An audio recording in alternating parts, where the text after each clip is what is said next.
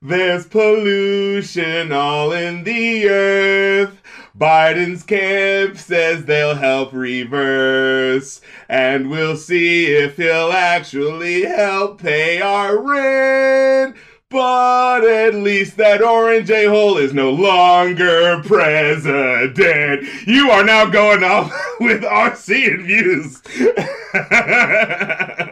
It took a second, but I got there. We are recording this on the day of the inauguration, by the way. We're not going to get super political. You boys have made a unspoken vow to not really go down that road too much anymore, but I gotta tell you, man, I was on my lunch break and I went home. I put on the inauguration. I fucking got to see my girl. Got to see fucking Lady Gaga perform. Oh, yeah. Fucking J-Lo was there. Hey, yo, man, there's a spring in my step and a glide in my stride this afternoon, my friend. I just feel a little lighter knowing that, you know. We've got 2 requests this week, and I'll be damned if I can even, with 100% certainty, say which one we should go with first. But you know what? I got to, for personal reasons, I think we should probably lead with MCR. You think so? See, this is the thing, right? I'm trying to say, like, we might have more to talk about but you know what? Let's leave it MCR. Yeah, you know what? MCR. Okay. Let's do it.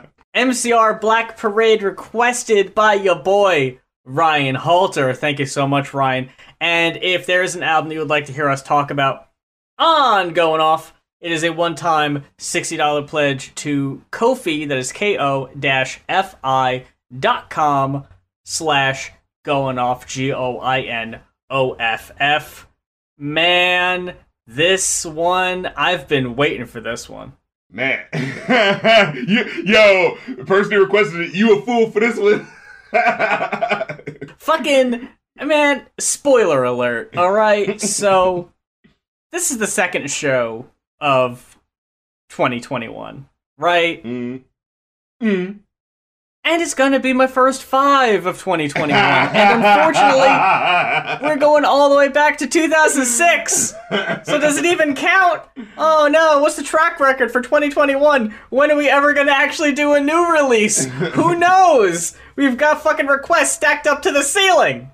But I gotta say, just to spoil it as well, yeah, I got to give it to 502, my brother. I had to toss it over to you because I was not sure how much MCR you've even listened to. Like, was this your first time listening through this album? I had not listened to that much MCR at all. In fact, it's one of those bands where it's just like, oh, there's My Bloody Valentine, and there's My Chemical Romance, and there's the Fall Out Boy, and they all make music, but it's not like really hard, but you know, it's still very emotional. They want to tell you about the life. It's got the pop punk biz, you know what I'm saying? But it's a little bit more complex than the pop punk of you would say, you know, the Good Charlottes and the Blink 182s, right? Like, they've got a little bit more artistic credibility. So that's what I kind of understood is like, okay, you know, it's the emo stuff, but like it just didn't happen to come across my radio, so I just didn't hear it as much. But you always hear the big hits, right? And I had heard that Black Parade joint, and I remember it being one of those songs where I was just like, oh yeah, it's a good ass song. I like how, you know, it's got a lot going on in it, you know what I'm saying? And then one day having that moment of just like listening to it and being like, oh my god, this is like a really deep song about, like, you know, your father telling you to, you know, fight against the evil and, you know, corruption in the world, and, you know, let me lead you to the good that we all need to be going towards. It's like, oh my god, this shit got at my heart. Like, it's one of those things where, you know, it gets in your emotions from how positive it makes you feel, you know? It's just like, oh, there are good people in this world who want to do good things. Oh my god, like, it's that Mr. Rogers moment, you know? We've brought up MCR a couple times. I've quoted them in intros of episodes in the past. I remember in our review of Vessel by 21 Pilots, MCR was brought up alongside 21 Pilots as your Hot Topic bands, you know? And I remember you asked me about the songwriting compared to MCR, and I remember just being like, Oh god, MCR songs are way better. Like, not even fucking close. You ain't never lied about that? It's, honestly, besides the fact that you might see the shirts side by side on a Hot Topic wall, there really is no comparing these two Look, bands. 21 Pilots, they're little emotional boys who want to rap their feelings, you know what I'm saying? Like, you let them have their day, but, and again, this isn't even to compare, because I don't feel like they're doing the same, like, aesthetic thing when you break it down, because they're doing more of a direct Red Hot Chili Peppers incorporating rap into it and pumping it up in that way. And yeah, My Chemical Romance is way more just like, straight operatic rock type of shit going on here. This album stands alone in the fact that it's kind of, it's a bit divisive, because the first two albums are very emo pop punk. This album is a departure from the style you would hear on the first two albums, so it's much more of a kind of straightforward, hard rocking album. And a lot of fans really didn't like that. So it's one of those albums where, like, half the fan base says it's their best album, and the other half says it's their worst album because it's not what they were expecting. It's so different. That kind of thing. But there's little nuggets throughout. And I hate to sound like fucking Mr. Radio Top 40 here, but it is hard to pick a song on this album better than Welcome to the Black Parade. And they're close. Yeah. But just how much of the album that track in particular encapsulates, how fucking epic and over the top it is. It is a sort of like, wow, I could just listen to this song, and this gives you the idea of what this album is. Like, this encapsulates what the album is going for. Yeah. And it was kicked around since either the first or second album. So out of all the tracks on the album, it's the most that sounds like the first two albums. All the other ones have more of a very just straightforward hard rock. Oh yeah, fucking teenagers, almost a rockabilly sound to it. Yeah, the yeah. This album, it does take a lot of different, it goes down a lot of different avenues. Oh, but I was here for it. Well, let's just start at the fucking beginning, with these... Let's start with the end. Yeah. with like two, like... not even 3-minute tracks in a row, but I think it's not even 2 minutes, is it? Because it's like, it opens with the beeping going on, hits you in the face with this epicness that like builds up, and I had that feeling where I was just like, whoa, I already feel like I've been rolling with these guys for at least like 2 tracks now, and I just look back and it's like, it hasn't even been one barely, and then like just riding into Dead as you hear the beep, as it's become clear, because like the flat line carries you. Yeah, exactly. The callback to the first song where you're like, oh, we got a theme going on here, and then the and I was like, oh fuck, I'm here for it. Like, they were already chums in my brain in terms of like, oh yeah, your boy is My Chemical Romance, right? like the way my brain was just like already just kind of like singing along with the melodies and just here for like as if I was already lived in them and I'd already heard these before. You know what I'm saying? When something just gets you that good, Typically when I'm on Genius and I try to read the annotations, it's either someone's, just making some shit up, or it's like 100% verified by the artist. Because it's MCR, and because this fan base love them some fan theories, meaning behind all the songs is kind of up in the air. Like, there is kind of a through narrative, kind of, but not throughout the whole album. Bit of a System of a Down situation going on here. So you've got a character referred to as the patient who is dying and realizes later in the album that they have cancer, and the album is supposed to be their last chunk of life on Earth, told through these tracks. Teenagers is not in that. It's completely its own thing. We'll get to that, though. I was kind of thinking about, like, wait, it's supposed to be like his dad talking to him, so maybe that track is him going, like, amongst all the good advice, he's also actually has his prejudices too, or just like, kids scare the shit out of me, man. They're like all judging me. The patient is a soldier, and it's the saying goodbye to the people around him. facing down the actions of his past, and ultimately accepting the damnation he is in store for. Mother, we all go to hell.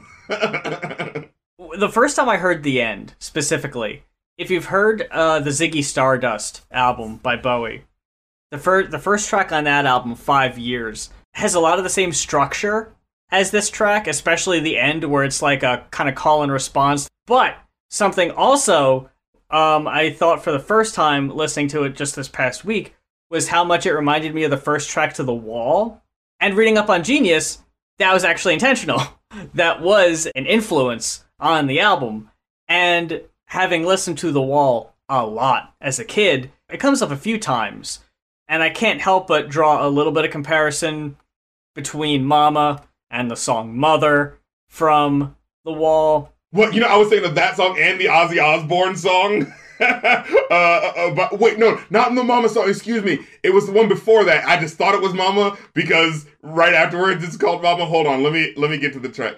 Yeah, Cancer. As I was listening to that track, I was kind of thinking of Ozzy Osbourne and how those 70s artists would put that little reverb effect on their voice, so so you can hear the clear notes kind of being played with by the effect. You know what I'm saying? That type of shit. There's a part in Mama specifically where he kind of does this thing with his voice where he says, I should have been a better son. That reminded me. I should have been a better son. The song The Trial is when the character Pink is like being face down with like his wife and his mom. Yeah.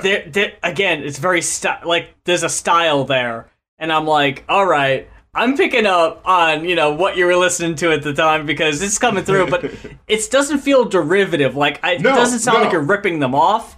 It sounds like homages. It sounds like you took these little bits and pieces and you worked them in. And also how on The Wall, the first track ends with the sound of a baby crying that carries into the second track.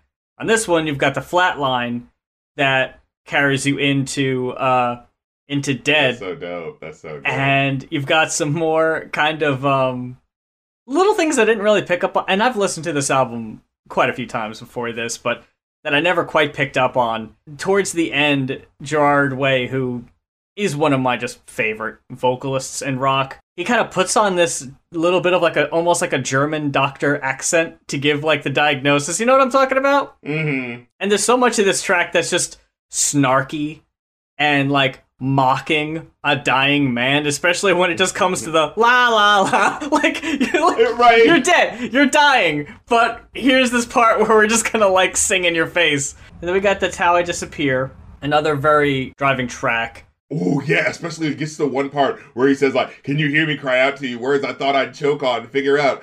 I'm really not so with you anymore. I'm just a ghost, so I can't hurt you anymore. And after he says that, you hear the music kind of get more chaotic, he's a ghost rocking everything around her. You know what I'm saying? It's so fucking insane. And afterwards, I think it's the lyric and now you want to see how far down I can sink. This is oh my god. You feel the descending. It's like Ghost, except it doesn't suck. Sharpest Lives, the sound of the opening guitar chords, just the jing jing jing jing jing jing, and then at the end of the song where it just kind of slows to a stop, the jing jing jing jing jing jing. I love that. The live fast, die hard attitude. It really is presented really well with how aggressive and just, again, another driving track That's How I Disappear.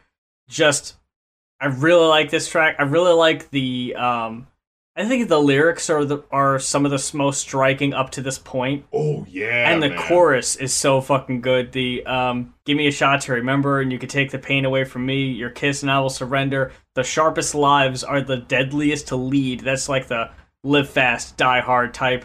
A light to burn all the empires, so bright the sun is ashamed to rise, and be in love with all these vampires, so you can leave the sane abandoned me.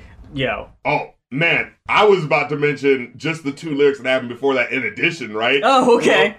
Because I was listening to it, and that fucking Pink song where it's kind of a little cheesy the way she does the blow me one last kiss. Oh, yeah, it's and you can blow me a kiss. Yeah, it's done so much better on this, Yeah. Like with the setup and payoff where you're just like, oh, it actually does sound like he's gonna say blow me, and then you get a kiss. It's like, oh shit. Like, this album is so, like, it's super angry, but also, like, it's just like a super solemn listen. It's so, like, it's so mean and nasty and cutting, and yet in that fun, adventurous way in how it's laid out, like, in that sense where it's like, there's things that sound like emo lyrics that, you know, if your parents walked in and listened, they're like, what are you hearing all this evil music about suicide and all these things? And, you know, your parents are like, oh, they don't understand. It's actually a deeper story about this, and I'm trying to pay attention to it, Mom. Okay, if you'd actually listen to my music. You know, it's like, it so gives you that energy, you know what I mean? Because, like, they know that the lyrics that they're saying are very, like, emo sounding, but it's like, it's clearly using the aesthetic of that emo-ness to tell that bigger story. You know what I mean? It's so cool. I wrote down a quote for Welcome to the Black Parade. Way believed that at the time upon death, one would be greeted by their most fond memory and taken to the afterlife. The entire album is set as a rock opera where the patient slips towards death, recalling his past. He sees his favorite memory, his father taking him to see a parade.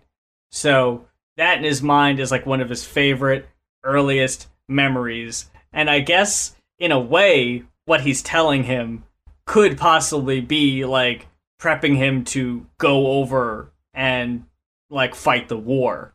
The, you know, will you defeat them? Will you, you know, all that. I get you. This song has become kind of a meme, but I think it's only because it's so iconic and memorable that, like, I think even if you're not a fan, you know at least some of these lyrics because they're so good. Like, you can't deny that. Defeat them. You demons. Even Kevin Smith. Did you see what I sent you? The fucking Kevin Smith is trying to put it in the beginning of Clerks 3. What are you doing, Kevin?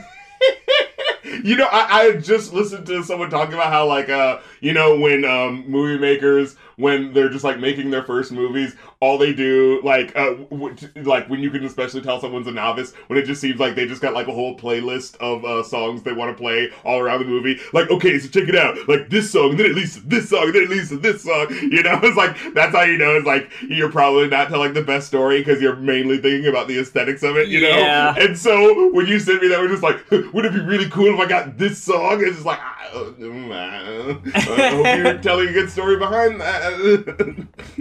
I kind of wish that he had done this sooner because I think I had heard at some point that Kevin knew about MCR early on because they're all Jersey boys. Like, MCR is from Jersey. Okay, Smith, okay. So it kind of makes sense, but also, like, you've waited quite a while to do this for this song that came out in 2006. You could have put it in Clerks too. Yeah, I was like, that was the time to have put this out. Would it have been too expensive? Is it too relevant? Yeah, can't do it now. Relevant. I gotta wait until, you know, his relevance ages out and maybe that price goes down a little more, you know? Kevin Smith knows how to play that waiting game. He had to open with an old Talking Heads song instead. Like, okay, like, I like that song too, Kevin, but I don't get why it's here. Yeah. I Don't Love You is an incredible track. I just wrote down the stuff that, like, especially stuck out because, like, it's all good. So what are you gonna say? House of Wolves, that fucking rock swing rhythm going on. I was like, okay. It sounded like the opening drums to, and God, this is gonna sound like such a fucking slight. It's not. Zoot Suit Riot. I know what you're talking about. Yeah. But it's just because they're jazz drums, and you know, it's a very typical jazz drum arrangement there. They were setting a stage for a, quote, fiery jazz club filled with demons, wolves, and sinners preparing for the patient's arrival in hell. Yeah, I can see that. Listening to this, like, it totally fits the... It's such a 1940s cartoon, like, welcome to hell, you know, but we're in 2006 with rock guitar, so, like, it actually sounds like you're going to hell, you know? Oh, yeah, it's super menacing. Yeah. Then we get fucking Cancer.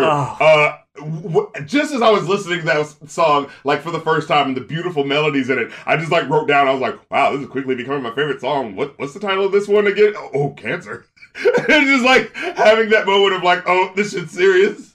The first thing I have written down is just Jesus. Oh man, It's got, in my opinion, an opening piano note almost as infamous as the one that opens Black Parade.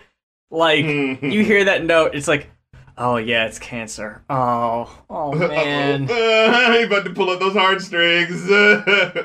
And just the final part where he says, "The hardest part of this is leaving you." It's just like, oh, and like when you really take in what the song's about, it's just like I don't give a shit about all of this.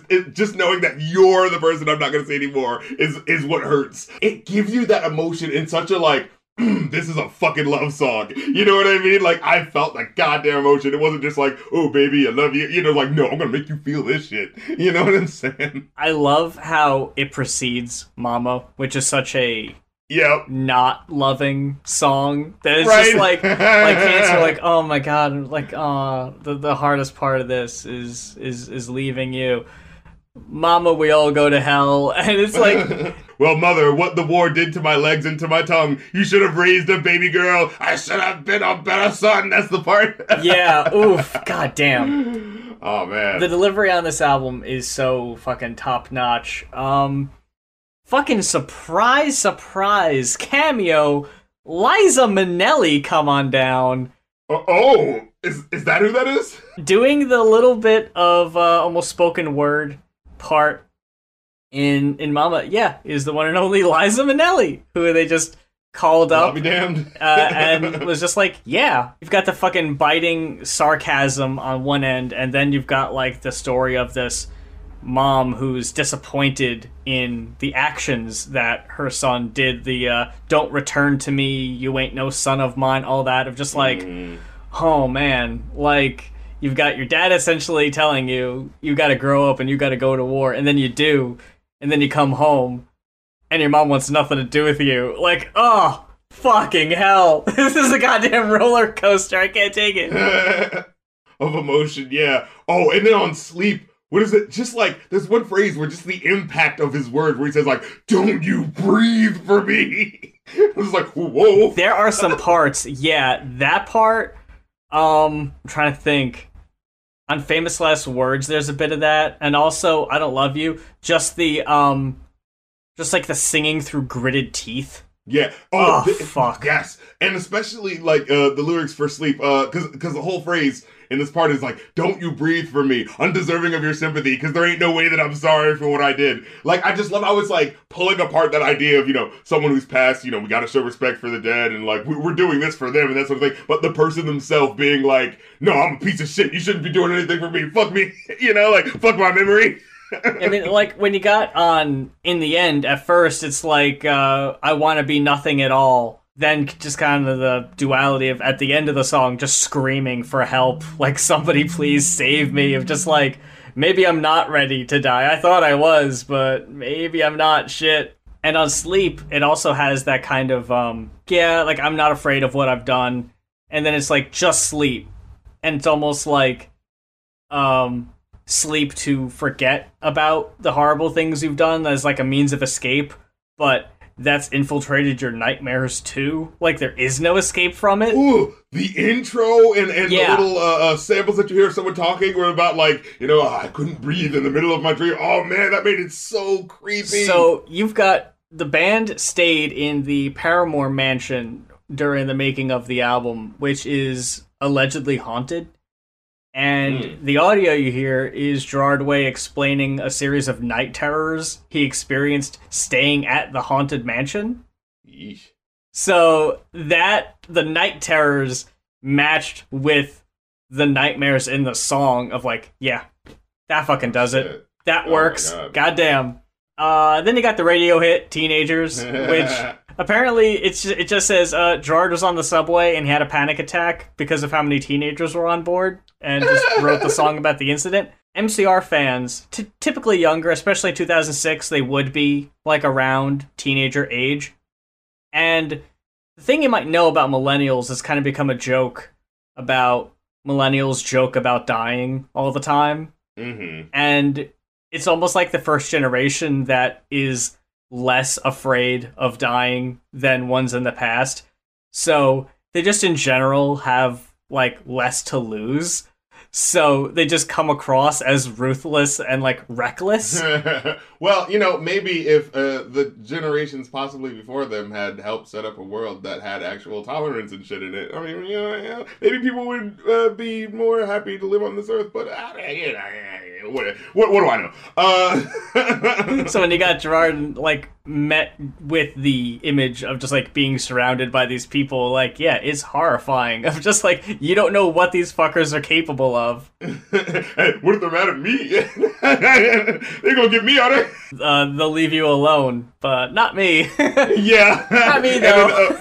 Yeah. And then I love the one part, like, that just threw me off when I realized what it was about that he was saying, but in that sort of, like, I didn't say it, but you know what I'm saying? The boys and girls on the click, the awful names that they stick, you're never gonna fit in much, kid. But if you're troubled and hurt, what you got under your shirt will make them pay for the things they did. This is like, oh! We fucking talked about this song whenever we talk about radio edits and how the radio will edit shirt. Shirt? Really? Yeah, what you've got under your... That makes it sound worse. I know. It's like, under my what? Now it's a mystery. It's like in my underwear. Yeah, like what? What you got under your drawers? Yeah, I guess they wanted to like remove any possibility of it being a gun.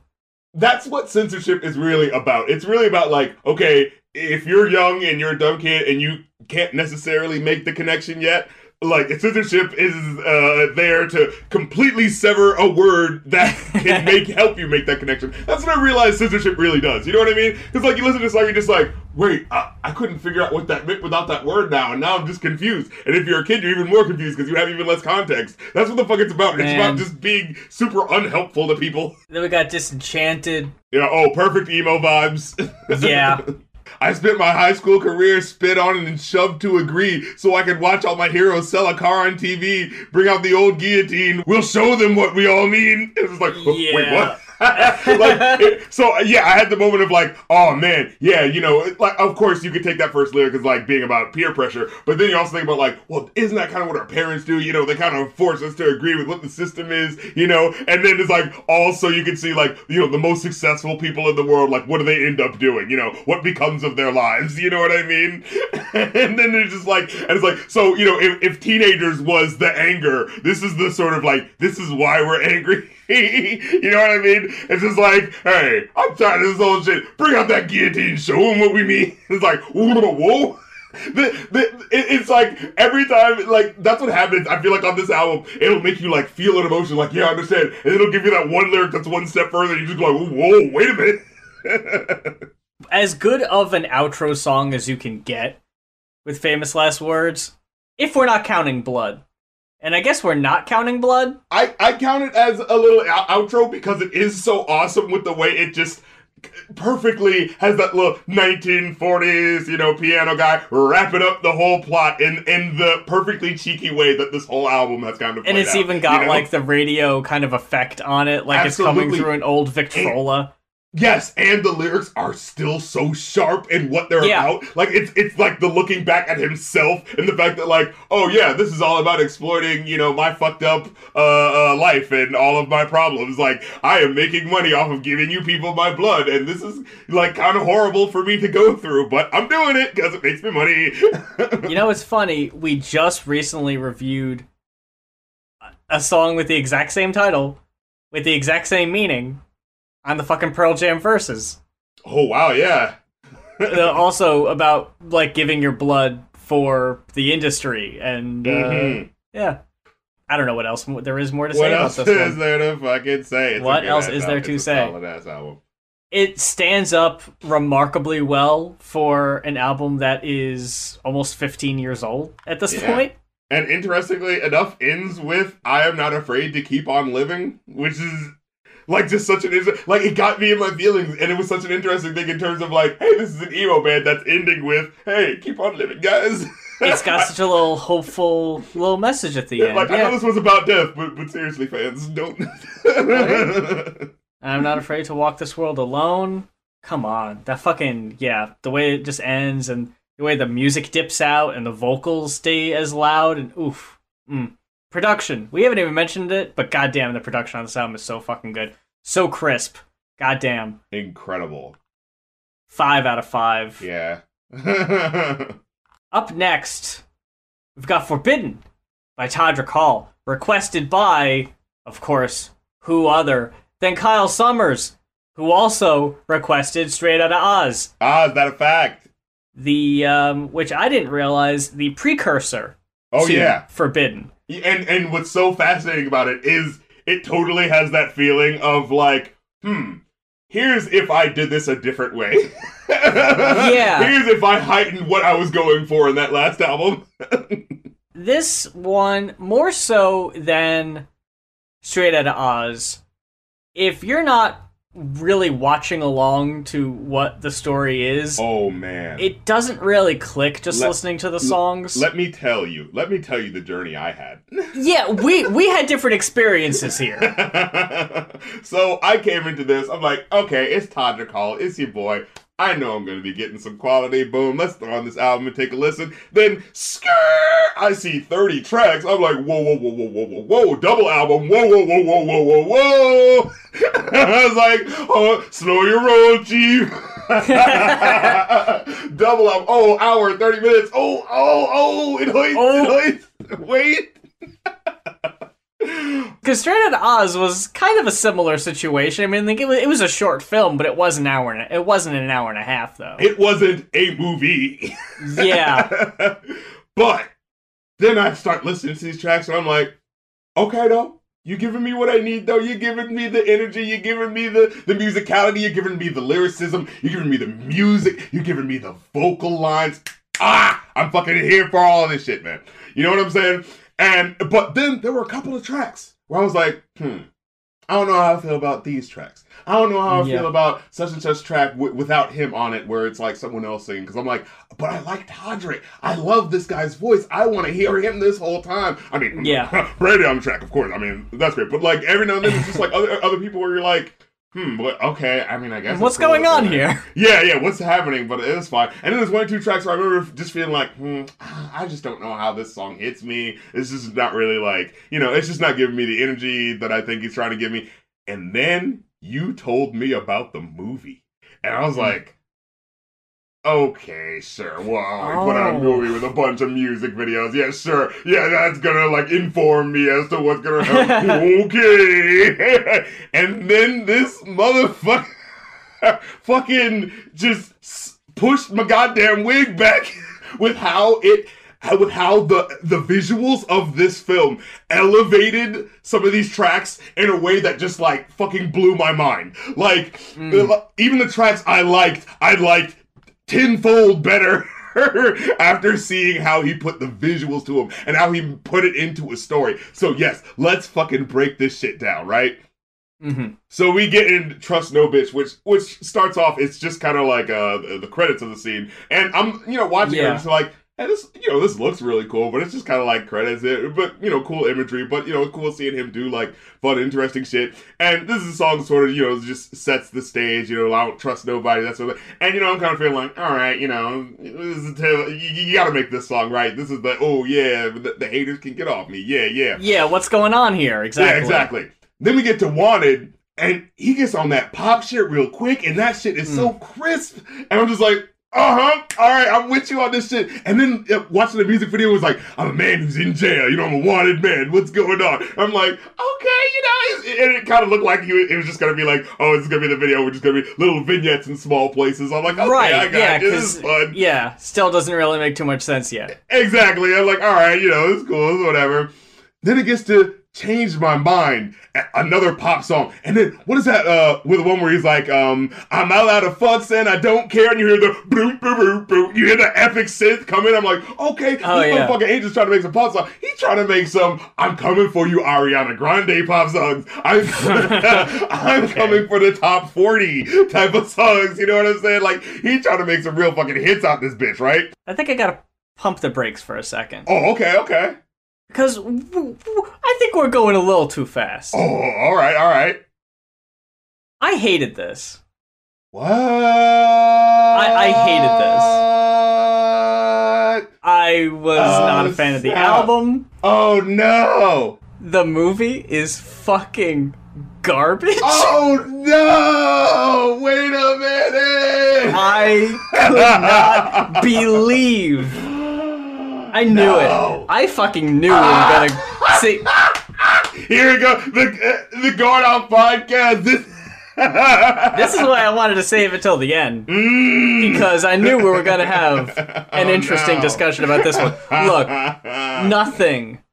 Okay, do you remember a few years ago when they came out with a new Heathers? Oh, I ain't watched that shit. Okay, so you had the old Heathers. They're all like white women, whatever. Then for the remake, they were like, you know what would be weird? You know what would be quirky social commentary? Is if we made all the bullies people who are normally bullied. So we got a fat woman who's now bullying skinny women, and we've got gay people that are bullying straight people. And people were like, no, this doesn't help. What the fuck is this? This is garbage. And then I see this. I'm glad House Party was 2 EPs and he didn't try this shit again. Because he's not good at it. Oh. Straight Outta Oz had its moments. Overall, it was a fucking mess. This album, considerably less high points in my opinion, and it's a fucking mess. Damn. And in both instances, he tries to shoehorn in the most awkward way, racism commentary. Where it almost doesn't fucking belong because he doesn't deal with it with any tact at all. It feels like an afterthought. Okay, because in Straight Outta Oz, the whole thing was, hey, here's Todrick's story. He's a gay guy trying to make it in the industry. Right. And he's comparing it to Dorothy's journey down the road to Oz. Yeah. All right, I get that. Why all of a sudden at the last couple tracks there's songs about green people being killed by police, and we're making it like a police brutality thing of like the Wicked Witch, like, whoa, where did this come from? What is this doing in here? And it was like 1 or 2 things and that was it. He did the exact same thing again. He tried it again, and it's even sloppier. Yeah, what's different with this one though is that at least what I thought what he was going for as I listened to it, right? Because it at the very beginning, what is it? What's that one song that plays the national anthem? And I remember when I first heard, that was one of the tracks that I didn't like at first. I was just like, oh, okay, I see what you're especially if you don't know what's going on. Yeah, it makes no sense. But then when I saw the Nakarima, and I was just like, what the fuck is Nakarima? And then I had the moment of, oh, it's America backward. See, and we had different reactions. You were like, who does this art school kid think he is? I rolled my eyes out of my fucking head at Nakarima, and then later on, we'll get to it, but on Ordinary Day, the street name is Trayvon spelled backwards. Oh. Like, come on. That's just so fucking, right out of goddamn college, I think I'm clever bullshit. Oh, it's spelled backwards because everything's reversed. It's a very campy video, right? The whole thing is very campy, and I think what he was going for was heightening the emotion of what was happening in order to make that social commentary about things, right? I don't know, like, whereas I feel like you're seeing it in a way of like, how thuddingly obvious. I kind of saw it in a sort of like, here is a camp production that was already fun and silly, and oh, you didn't know we was actually going to say something a little spicy about this shit on top of that, though. And whereas your point about saying the, where you said the Heathers kind of failed, I feel like this actually did a good job of, at least as I kept engaging with what was happening in the plot, you know what I'm saying? And how they tried to reverse things. Because what it looked like to me is like, okay, so this is a reverse America. What if the 1950s happened and instead of like heterosexuality is the norm, like homosexuality is the norm, and to deviate from that is to be wrong. Now, of course, you have the immediate question of, wait, well, how does this society make people but don't there's a lot of you gotta dispel that disbelief there for this. You just gotta leave that questioning at the door. It doesn't apply. But all right, we're making gay art social commentary. Okay, I'm here for it. You know what I'm saying? I'm here for the New York studentery of it all, right? So because I guess it just depends on how it hits you. You know what I mean? But yeah, I kind of like when I had that moment of like, because as I was listening to it at first, it threw me off. I think that's what it was. When I listened to it at first, I was thinking like, okay, like the last album, oh, this is gonna be about how, he loves his parents and all that stuff, and he loves where he came up from. Oh, but it's kind of problematic because, he had to deal with his father not being accepting of him. Right. So, but there were moments where I kept hearing lyrics where it didn't feel right? It was all American. That was the moment where I was like trying to figure out what was happening, because the lyric says, "Love thy neighbor, spread his word when you can," and I was like, okay, well, this sounds positive, and then it goes like, "Turn your back on things you don't understand," and I was like, okay, so we're I see what you're doing here. You showed us like, oh, things can be good, like you see the some good qualities, but then this is like the closed-mindedness of it all, right? Because there's the expectation that, oh, of course this is going to be about, the oppression in the awful America we live in. But then having that moment of like, well, of course you thought that was going to happen, but what if we spice it up with this? But what I liked on top of that was that I feel like it didn't go for an easy thing for it, actually, as the plot sort of furled out, right?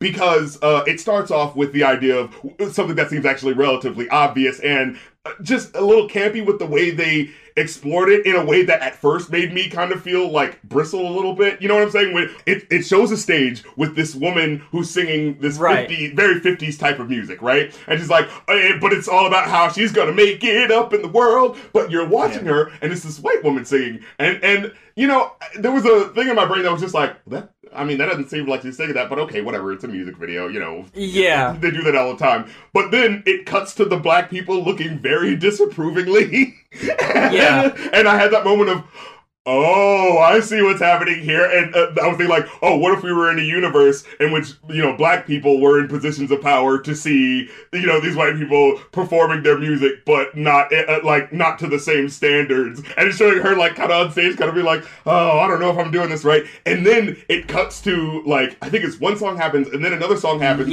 where a black woman is performing and she's like, my life is great, everything's okay, my life is fine, and everything's all right with me. And everyone's performing good. And everyone's clapping and like, yeah, awesome. And I had that moment of like, as you listen to it though, you can tell it's a white woman singing it, a white woman's voice singing it, but it's the black performer, and it's just like this sort of hitting your brain with like, what the expected reality is, and I'm flipping that for some reason, and you're paying attention. Like, that's what kept pulling me in, right? The idea is like, I'm flipping this, and you're noticing that, and like, if you're keyed into what's going on, you're seeing something's wrong here with how this usually plays out, right? I didn't particularly notice that it was different people singing the lyrics. I guess it would have helped at the time to make that make a little bit more sense. What I got out of it was, because I saw a video on Twitter recently of, I forgot the musician, but it was this black singer.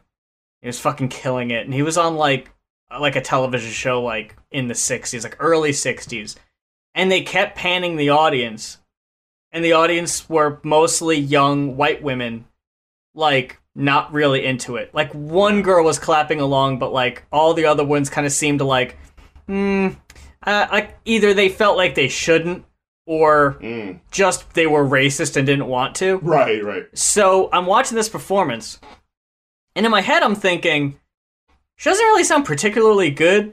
Maybe that's the point. Like, she's kind of singing like super extra, but the audience like is kind of, whatever. They're not really into it.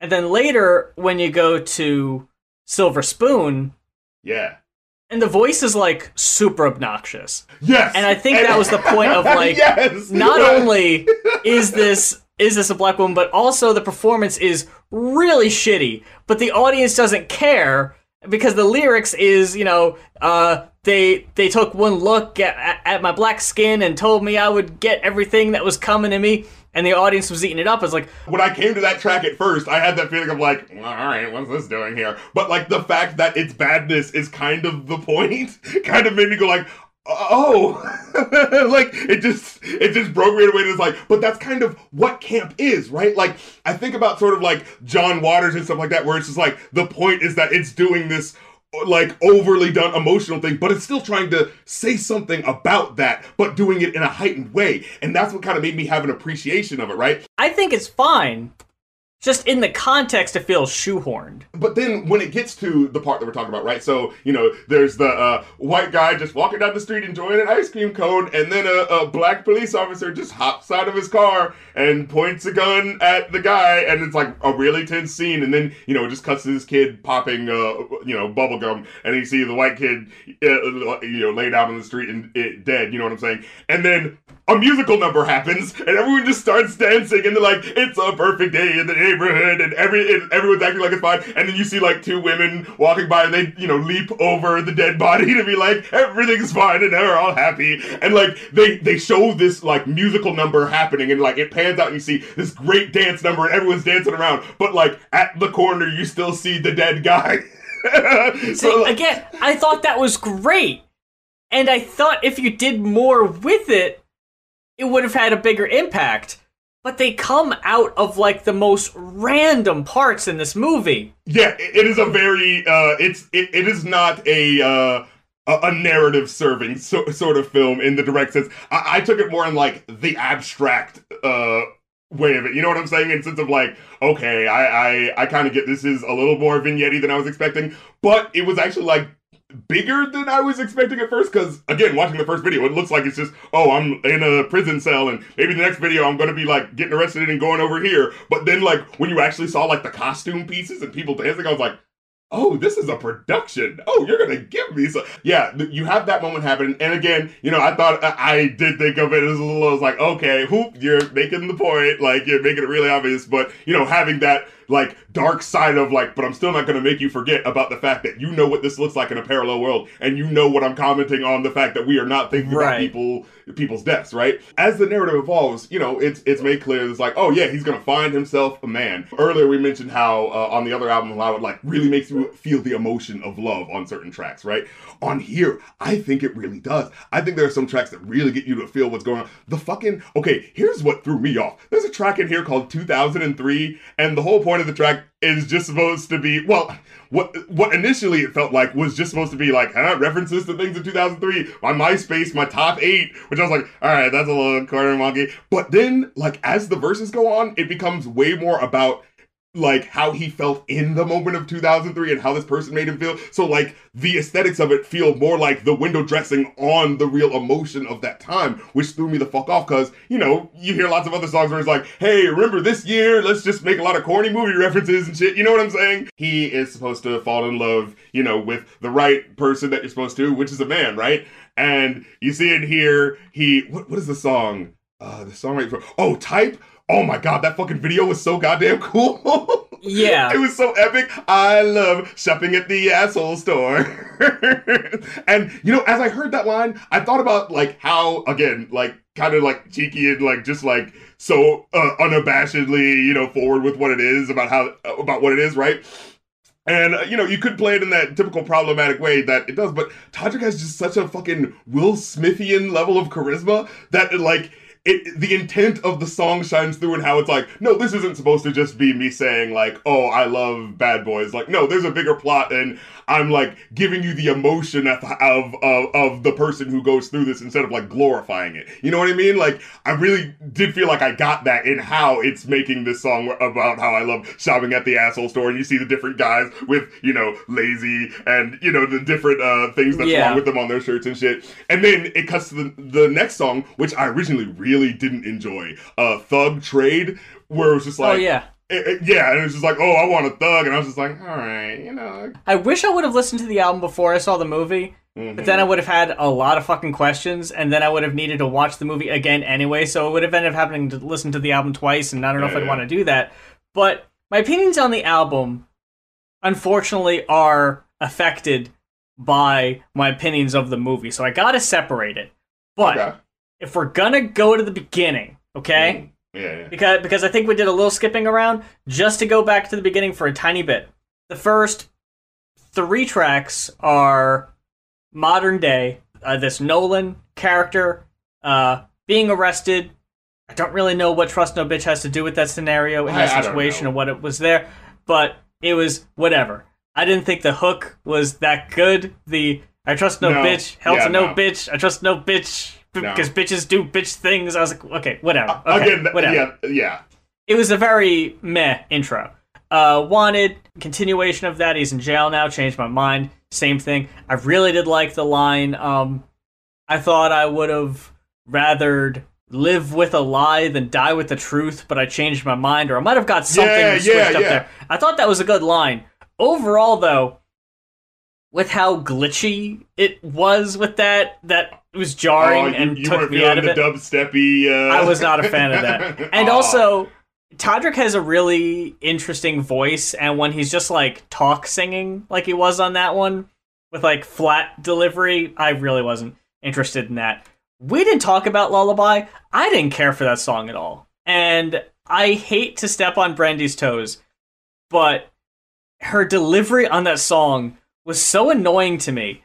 She sounded like she was singing with her mouth super wide open, so like she wasn't enunciating words.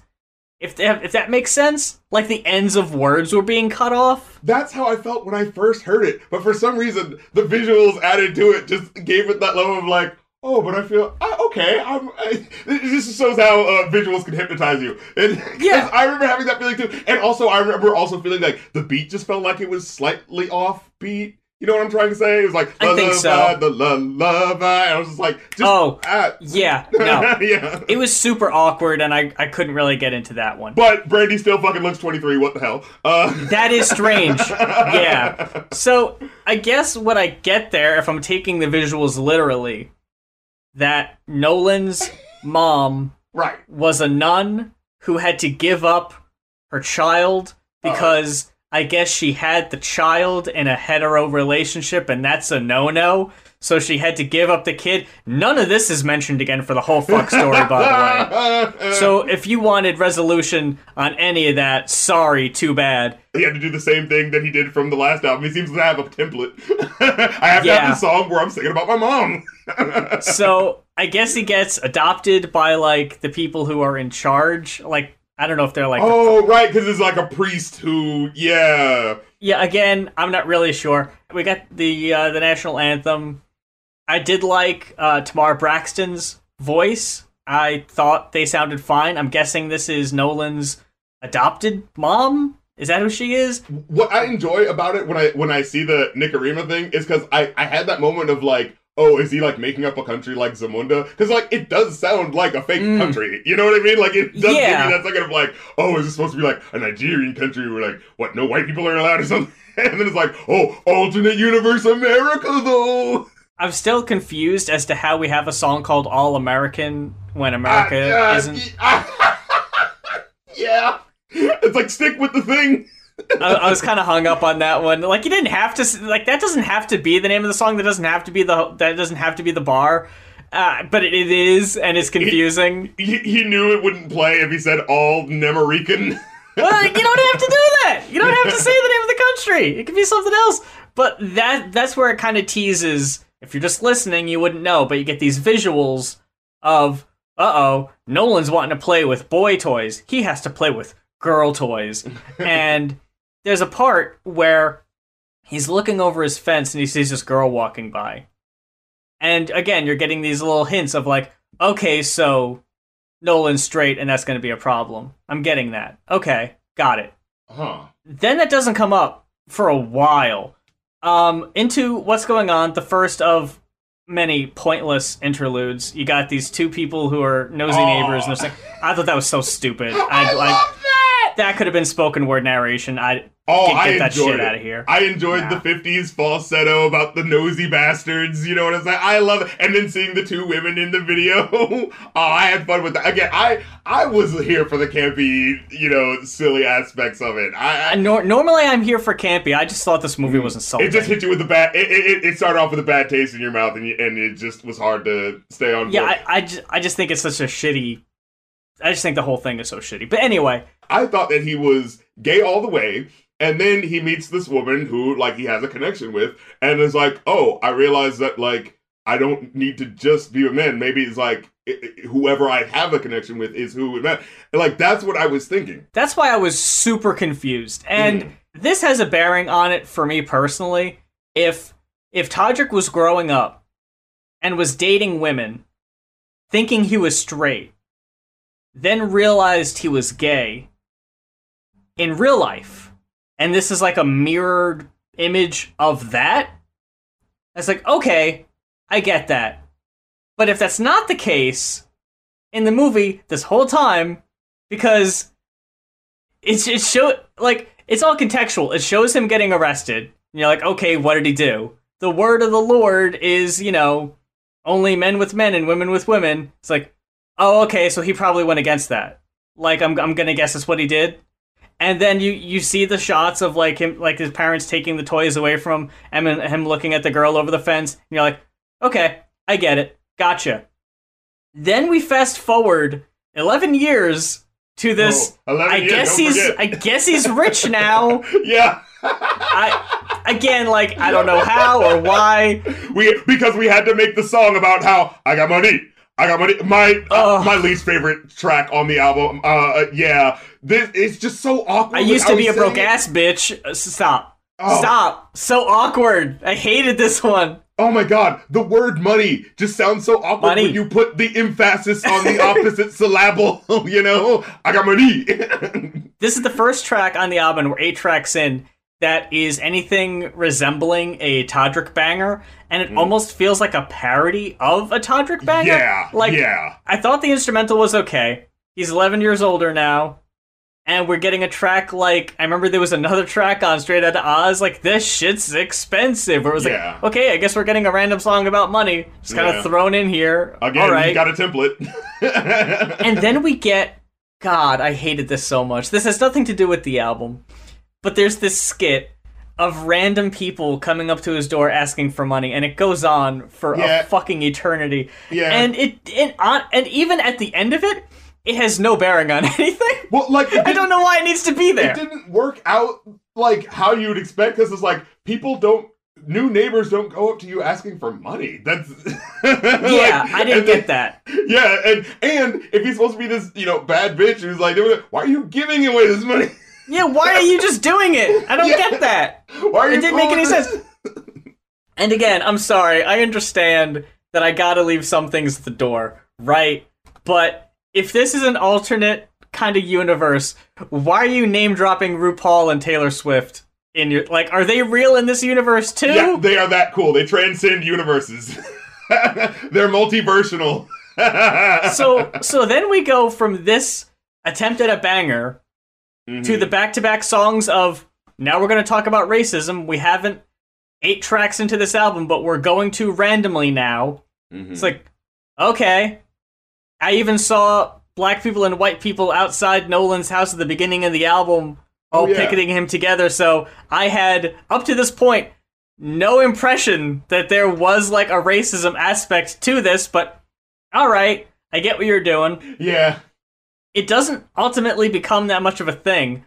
We then go to Nobody, which is the first song up to this point in the album that I gave a rating higher than a 2.5. I thought it was a sweet song. You got this waitress, and she's singing to another woman in the diner. Yeah. This one was actually one of the ones I was okay with. See, we're having opposite experiences right now. Yeah, absolutely. We are having mirrored experiences. Oh, look at that. Multi-universe. So, in the context of the visual of the movie, it didn't fit tonally. I was like, okay, I guess this is just kind of happening. Yeah, it's like, who is this? Just kind of watching the movie, I saw she singing across the diner, and you see that Nolan is looking up from the booth. Yeah, every now and then it's like a little sort of like, And in my head I was like, is she singing to Nolan or is she singing to that woman? That's what I wonder if that's going to become a thing later on. This random moment where these 2 white backup singers who have, again, been acting perfectly like whatever in this scene, no one's really batting an eye about it. One of them spills this black woman's drink. Oh, you're right. She calls her this made-up alternate universe slur. Nicodem, and I was just so confused because I was like, what is... It's so jarring because it's right after this super sweet song. It just kind of happens. And if that was like the point of like, oh, it could just kind of happen. But then she just goes back and finishes the song. Yeah, they do it like a that slower... Yeah. she doesn't go over to comfort the waitress who was just called a slur or anything. She just goes over and finishes her song. So I'm like, okay, I don't like her now. I immediately don't like her. Great. You made me turn against this queer couple because she just looked over and went, oh well, whatever. Let me go over here and finish the song. I was like, all right, cool, all right. Then we go to the Silver Spoon, which I did like the visual transition from, there's like a spoon in the diner, and then it went to the spoon that was on the singer's head. And I get it, like Silver Spoon, the opportunity you're granted. You're born with it because she's black, she's getting the advantages. I got that. Type and Thug, now all of a sudden, Nolan's gay now. I didn't get that. I didn't get where that came from, but it's just that's just how it is now. I was up to this point under the impression that he was secretly straight and keeping that a secret. So I'm like, okay, guess he's gay now. All right, listening to Type, listening to Thug. Okay. And I was so annoyed that it took us this fucking late to get to songs like this, because I really did like Type and Thug. I thought those were two. I think those are more his strength. Yeah. Like, kind of those more banger tracks. And look, but I will say the thing I still didn't like about Thug was the auto-tune on the thing. It just hit wrong every single time. It was just like the guy he was seeing cheated on him. So again, it's more about the visuals than telling a cohesive story necessarily, but you know. Dem beats though. First song of the album I genuinely enjoyed. Man, I didn't like the song as much on when I heard it on the album. You know, I was just like, okay, well, I kind of like when he's talking shit and has more lyrics going on. But it's like, but all right, you gotta have the dance tracks. I get it. You gotta keep them up. And then when I saw the music video and had that moment where you see it like I almost had to do a double take because I wasn't paying attention for a second, and then I saw it looked like he was putting down heels, but then it was like, wait, I hear clopping. Is that a horse? And then I look and see the horse heels. Like that it has the close up, and then boom, they don't make them beats like they. I was like, oh shit. And the fucking eraser-headed RuPaul, I was here for it, man. Look, I've tried to listen to RuPaul solo tracks. Man, don't. In small doses. In small doses, I can take RuPaul. There was a song on Straight Outta Oz, I mentioned it in that review, called Low, that wasn't on the standard issue. It was on the deluxe edition. Low. I thought that was so good. And RuPaul was on that one, just doing a little guest verse, and I thought that worked great. I was like, little small doses is fine. Then we got this two songs that kind of feel like one that just kind of switches halfway through between Break My Heart and 11. Break My Heart was like a minute, right? It was almost just like an intro to 11. Yeah. Where now all of a sudden, this waitress we saw singing to the woman in the restaurant not but a half hour ago is now just with Nolan, I guess. I have no idea, and I didn't even get any impression that this was gonna like really, besides the inkling that they were looking at each other during Nobody, did I really get the impression that this was gonna happen, because nothing between those two tracks gave you a hint that that was going to happen. Right. I did like the, I'm here till 11. I did like that track. I thought it was pretty cool. I really enjoyed the Waitress Love song, man. I thought that was such an earworm for me. And and I do love in the video where it does the "Do you want to play?" and they sing together. They sing together so wonderfully. Play is a really good song. Yes, oh my God. Absolutely. Yeah, it's fucking magical. It's like I got Whole New World vibes, like straight up and down when they was singing at the end. Yeah, and Play's good. And the "Do you want to play?" And then what was that one part in the video where he's like hiding from the two other women and like he hits up against the video game console and you hear like the actual noise of a video game go off. I was like, oh, that was so cute. Like yeah, because they mention like arcades in the lyrics. Yeah, I thought that worked really well. I'm not saying this album is completely without its high points. It definitely does have some high points. Play is definitely one of them. Dem Beats This is the point in the movie where it cuts to the reporter, who I love, by the way. He just has a great delivery the whole time. But on this one, he specifically is like going like, there have been reports of some, and he pulls out this like comically oversized towel to pat his head. Heterosexual activity spotted in the neighborhood. I love that moment. Now, I want to explain how I came to it, because what I was thinking was, oh, okay, we're in this world where everyone's just supposed to be what feels like the right way. Men with men and women with women. You know, like, doesn't that sound like it's the right way? So just do it that way. Like, that's what I was kind of thinking, like, going off of. Like, if that's your premise, boom. And then having the idea of, like, but this guy, and see, the way I thought of it is, you have these two songs that I felt like, it truly established, no, he likes men. You know what I'm saying? Like, when you saw the music video, you know, it's not like he's like, oh, I guess I'll have sex with a gay guy. You know, it's like, no, it's like, you see a bunch of fucking handsome looking motherfuckers, some fucking GQ model ad looking motherfuckers. These fucking dudes have their asses out, essentially. Yes. They're man candy. They're mandy. They're Mandy. So it's like, okay, cool. And like, again, nothing tips you off that 11 is gonna happen. It's like, well, okay. So the way I looked at it was, here is this someone who is genuinely gay, who is discovering that he may also like a woman. And so, like, you know, in both worlds, where we are in world where straight people are in charge and the world where gay people are in charge, you should be allowed to, hey, love what the expected person is. You're supposed to love whatever, but if you want to love the opposite person, that's fine. Like, that should be the message. But the fact that it's just like, no, things are supposed to be this way now. And so that's how I kind of, like, felt like I was approaching it. So it kind of felt like there was a more intersectional message of it, of like, we should all be accepting of the even more divisive versions within, like, LGBT, that maybe even within LGBT people aren't as accepting of, like someone who's bisexual, like someone who's pan. You know, like, that's what I was thinking as I was listening to it. And so it's like, but in both of these worlds, hey, you're gonna have these closed-minded people. Now, I do see your point, to which to say, like, oh, isn't it all the same? And I was like,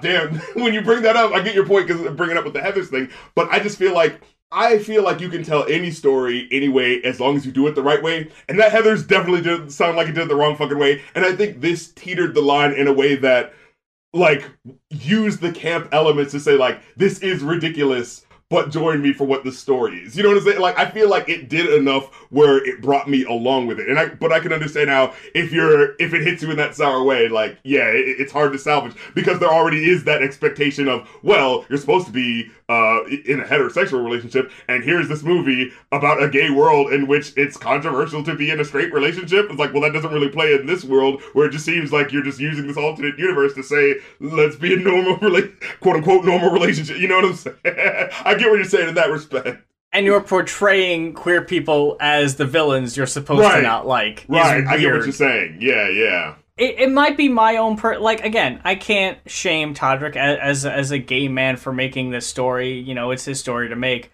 And my experience might not be what everyone else's experience, you know, is watching this, but I just thought it was in really bad taste. Like, I just hated we're gonna present these queer people who, in the real world, are presented as, like, you know, degenerates. Yeah. And people you're not supposed to like. And now we're watching this movie where you're not supposed to like them either. They're hate-filled villains, and just... The reason why they are hate-filled is because of the closed-minded people that it should be directly reminding you of. But I can see how...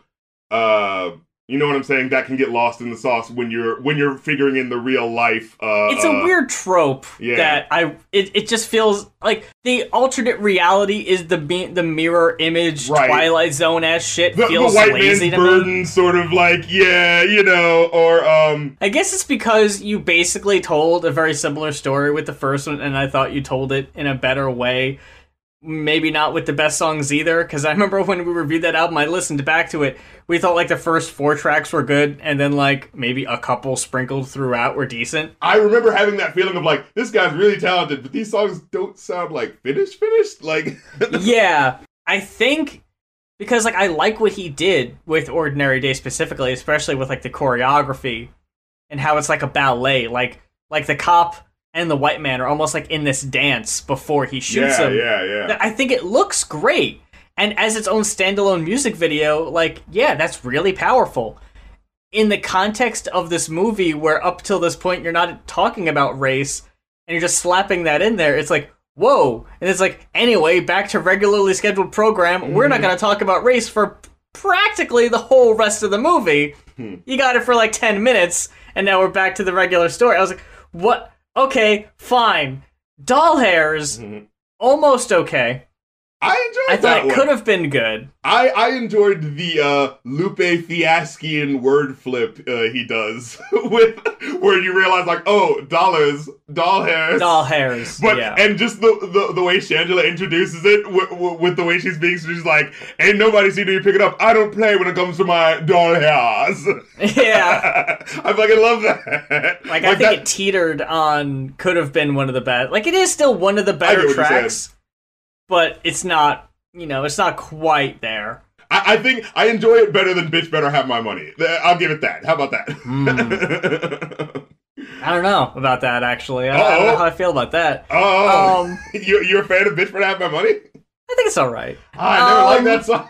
I didn't at first when it came out, but I've warmed up to it. Then in the chronological order of the album is where 2003 is. Yeah, because 2003 isn't in the movie. And then it plays the Animal song instead, which I don't like. No, that was the song. That was the song where I got bored and started thinking, "Hey, if it's all gay society, how do they keep making people?" Yeah, because I was so bored, I was able to think about the flaws. Animals is the track I thought of earlier when you said, where's Todrick? I miss Todrick. That was fucking Animals. I'm like, I don't know who the fuck this is, but they're boring the shit out of me. It's at this point of the movie. This fucking fake ass John Bellion out of here. Where, oh my god, yeah. Where Nolan and the waitress, whose name I forgot, unfortunately, they're kind of like runaways, fugitives. And they take refuge at this, like, commune, kind of like hidaway, kind of like nightclub for straight couples to be who they are. It kind of reminded me of, what was that, Janelle Monáe emotion picture she did? Yes! Yeah. But they didn't really deal with it for very long for it to, like, be a thing. So I noticed there was a skunk on the table where the woman, like, hey, and it kind of gives them a rundown and then lets them in. And then you saw, like, a zebra walking around. Someone was just, like, walking a zebra randomly. So it's like, okay, there's, like, a bunch of animals here, too. I don't really understand why there's, like, wildlife. Didn't they randomly mention, like, animals? They're like, we're going to get all of those men and women and their animals. Yeah, it's like, I was like, okay, fine. And they raid this place, and everyone runs away.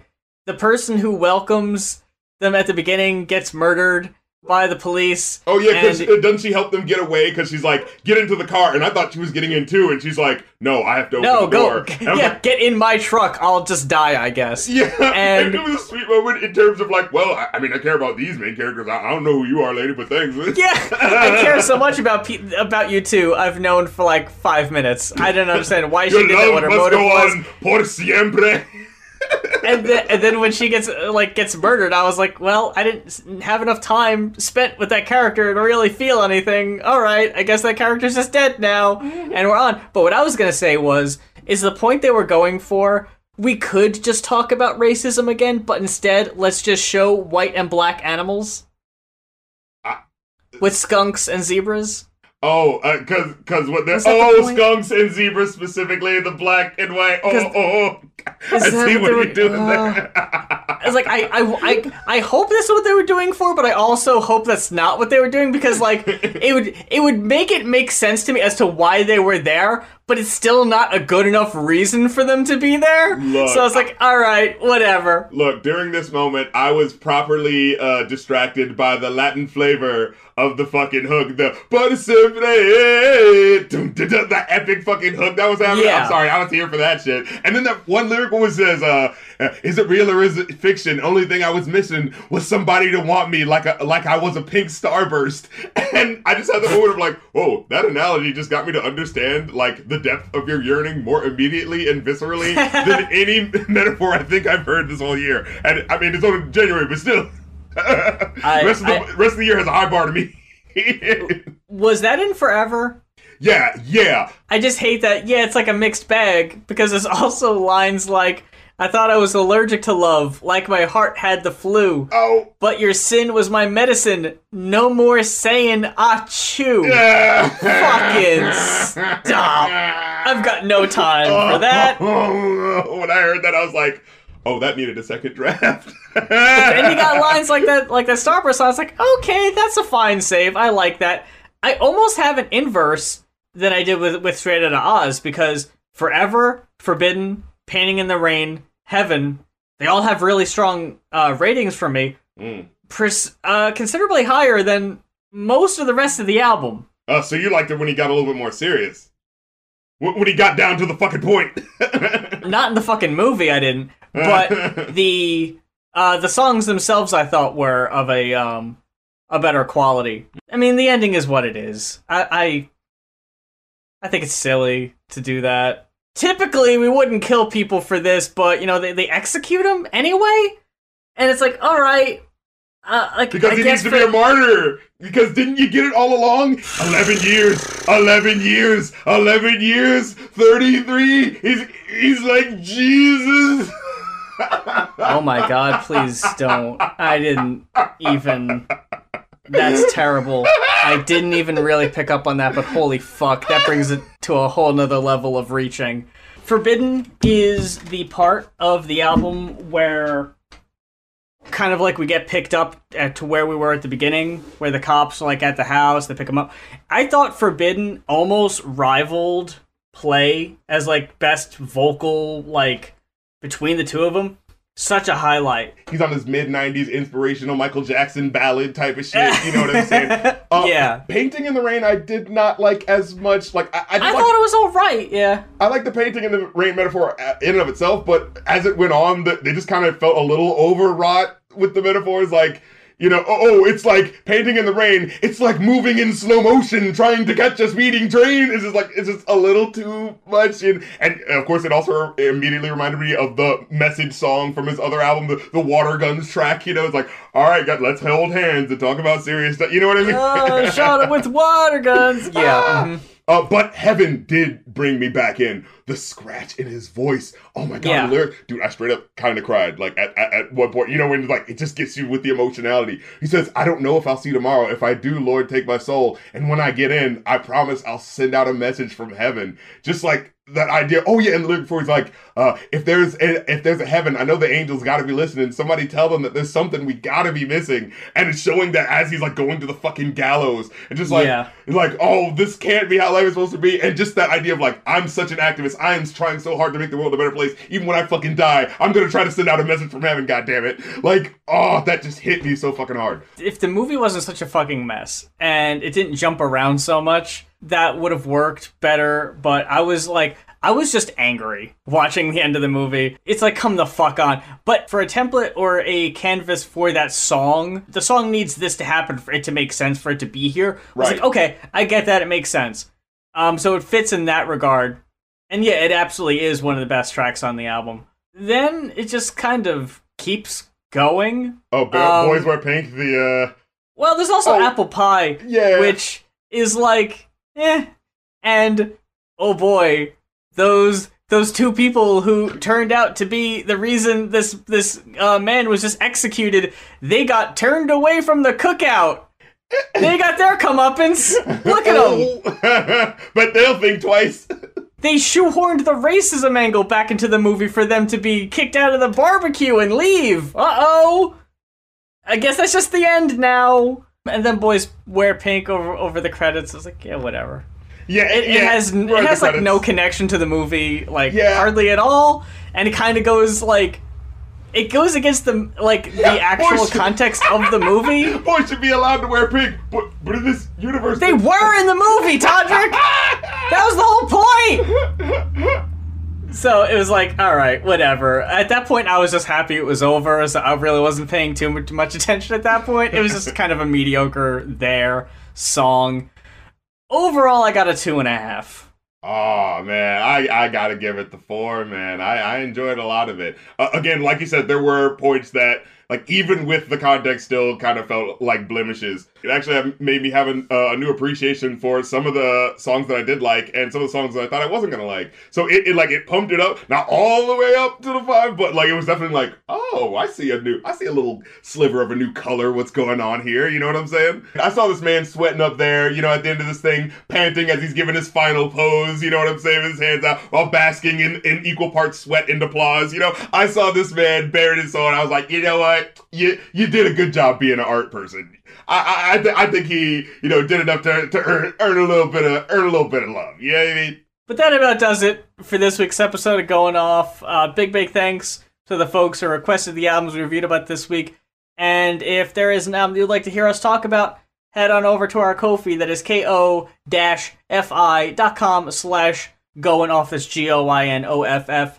One-time $60 pledge for an album of your choice. $70 for an album that you made yourself. A little indie thing that you'd like to hear our thoughts on.